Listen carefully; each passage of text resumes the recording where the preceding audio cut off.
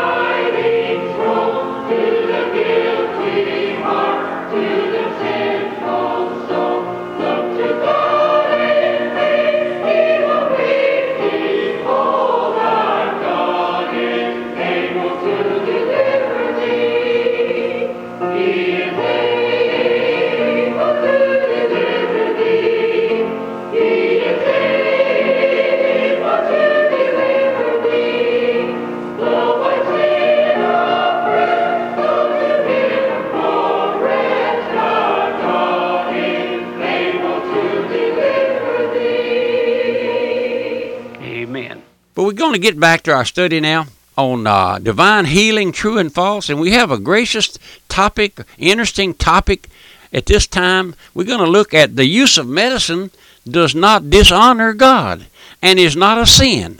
Now, you can't imagine how many folks take issue with me along that line that it's a sin to use medicine. Well, we're going to go into that. We're looking at the general theme, divine healing, true and false.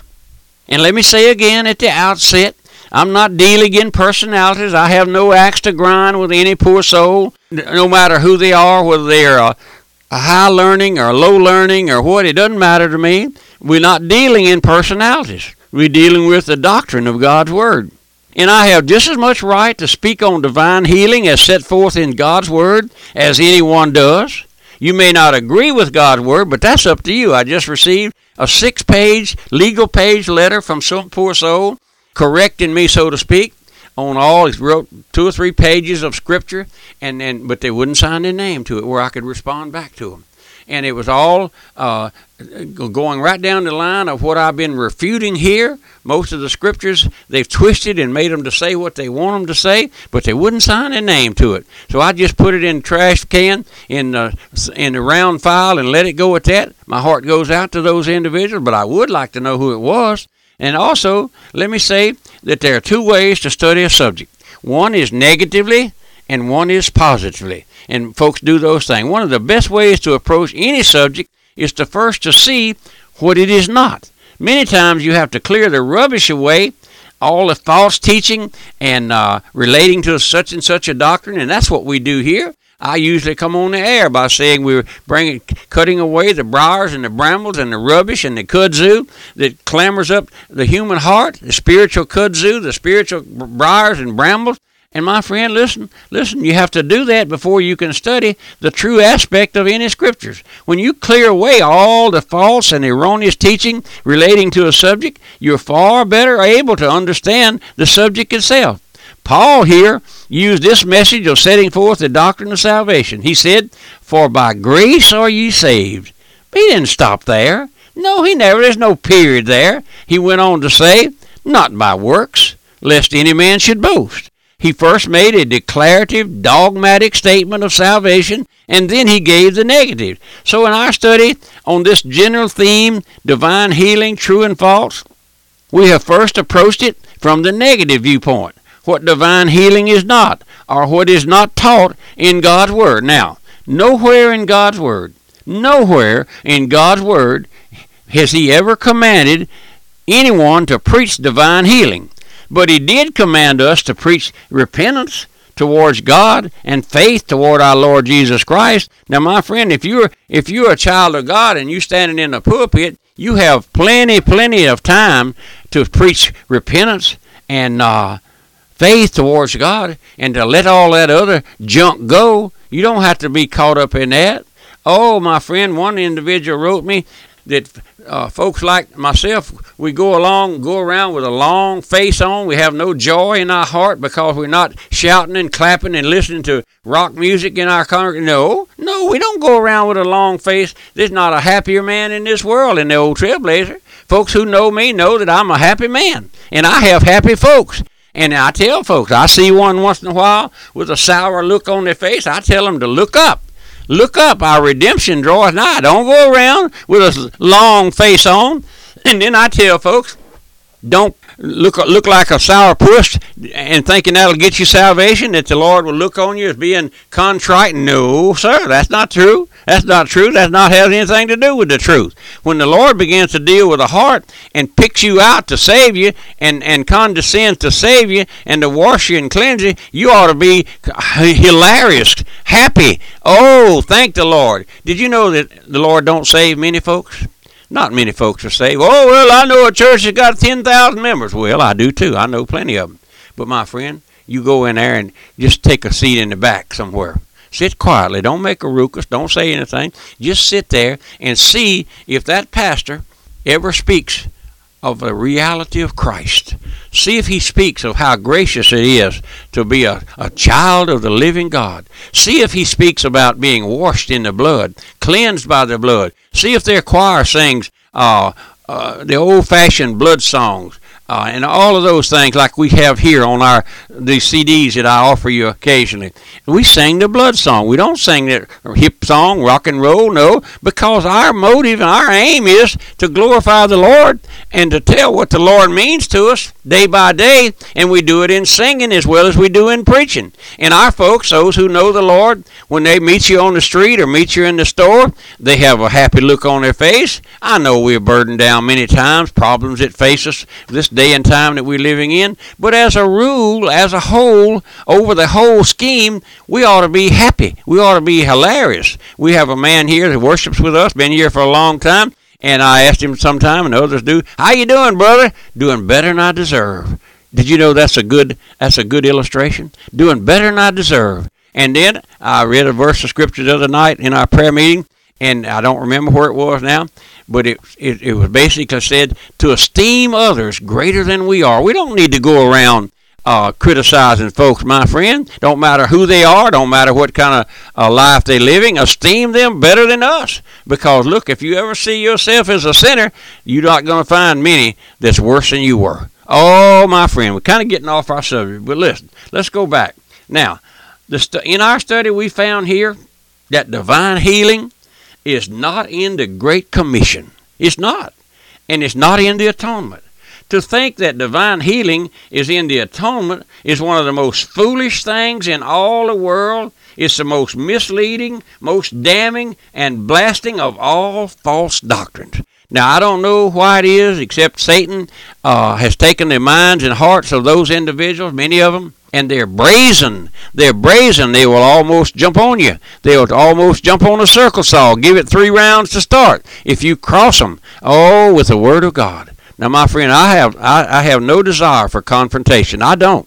And I often give my phone number on this broadcast. It's area code 225-664-8658.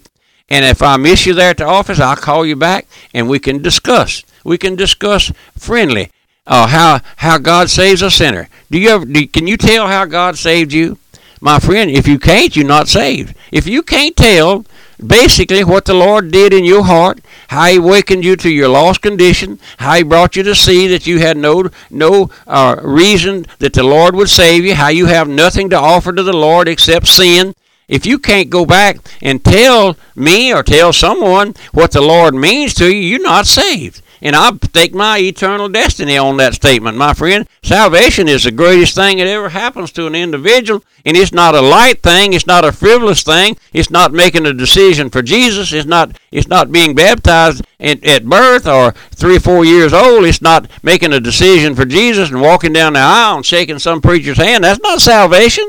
Just get that out of your head. That's not salvation. That's the doctrine of devils. That's the doctrine of demons. That's the most terrible doctrine that's ever been palmed off on our folks, is that you can be saved by shaking some preacher's hand. You ever go read that verse? It says, and you hath he quickened who were dead in trespasses and sin. Do you think shaking somebody's hand, don't matter if it's a big muckety-muck evangelist or whatever, you think shaking his hand will change you, bring you back to life, and you hath he quickened? That's what happens in salvation. When the Lord saves you, when the Lord delivers you from this body of sin and death and power of sin, you become a new creature. You become alive now. You were dead in trespasses and sin.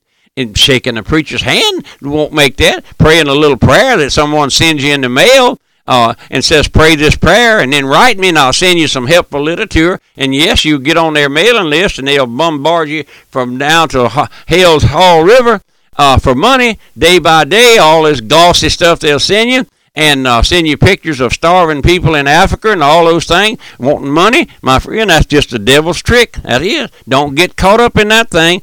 What about your soul? Is it resting on the Lord Jesus Christ? The greatest thing that ever happens is to come to know the Lord. Not be a member of the big church, not be a member of the little church, not to speak in tongues, not to have bodily healing. None of that stuff matters, my friend. Oh, but listen, the old Trailblazer gets worked up sometime because folks are believing a lie and being damned. Believing a lie, my friend. Satan can't tell the truth. When those guys inspired by Satan come on that radio or television or all of that gobbledygook that they got, it's Satan's lie. He can't tell the truth. No, sir, Satan can't tell the truth. He's a liar and the father of it. And my friend, many of my folks are bound down by that thing, and they'll swear by it that my friend, and we've gone into all those things on an earlier part of this study. And I tell you this, if you'd like to have these studies on divine healing, true and false, you write me, and I'll quote you a price on the whole set. There's a great number of those CDs, and I'll quote you a rock bottom price where if you can take them in the quiet of your home and play them and study them and play them over and over again so that you won't misinterpret what I say. But listen, I praise the Lord for saving a sinner like me. I know that the Lord heals people. I know that. We've prayed for folks here, and they've been healed. But it's not that charismatic hooping and hollering and praying and all of those things. No, that's all of Satan. It is, my friend. Don't let nobody deceive you with those things. And you just look at the person's life. I asked you, like I said, to go in those churches. Go there where you live. Visit the church on a Sunday morning. See what the pastor says. Try. The Bible tells us to try the Spirit. Well, try your pastor's spirit. And then if you get a chance, stand out there by the back door some morning like he goes out and get in his car and just touches on the shirt sleeve and say, Pastor, would you take a Sunday morning service and tell us how the Lord saved you? Would you do that? The old Trailblazer recommends that every preacher tell his folks how the Lord saved him, when and how the Lord saved him. But I know that a lot of folks won't do that because they don't have nothing to tell. But this is the old Trailblazer broadcast. Pastor Albert Pendorfer, my heart is burdened for you. But we just praise the Lord for you. And I want to ask you to help us with the broadcast, if you will. But remember my mailing address, the old Trailblazer, Post Office Box, 1810, Walker, Louisiana, 70785. Goodbye, and God bless you.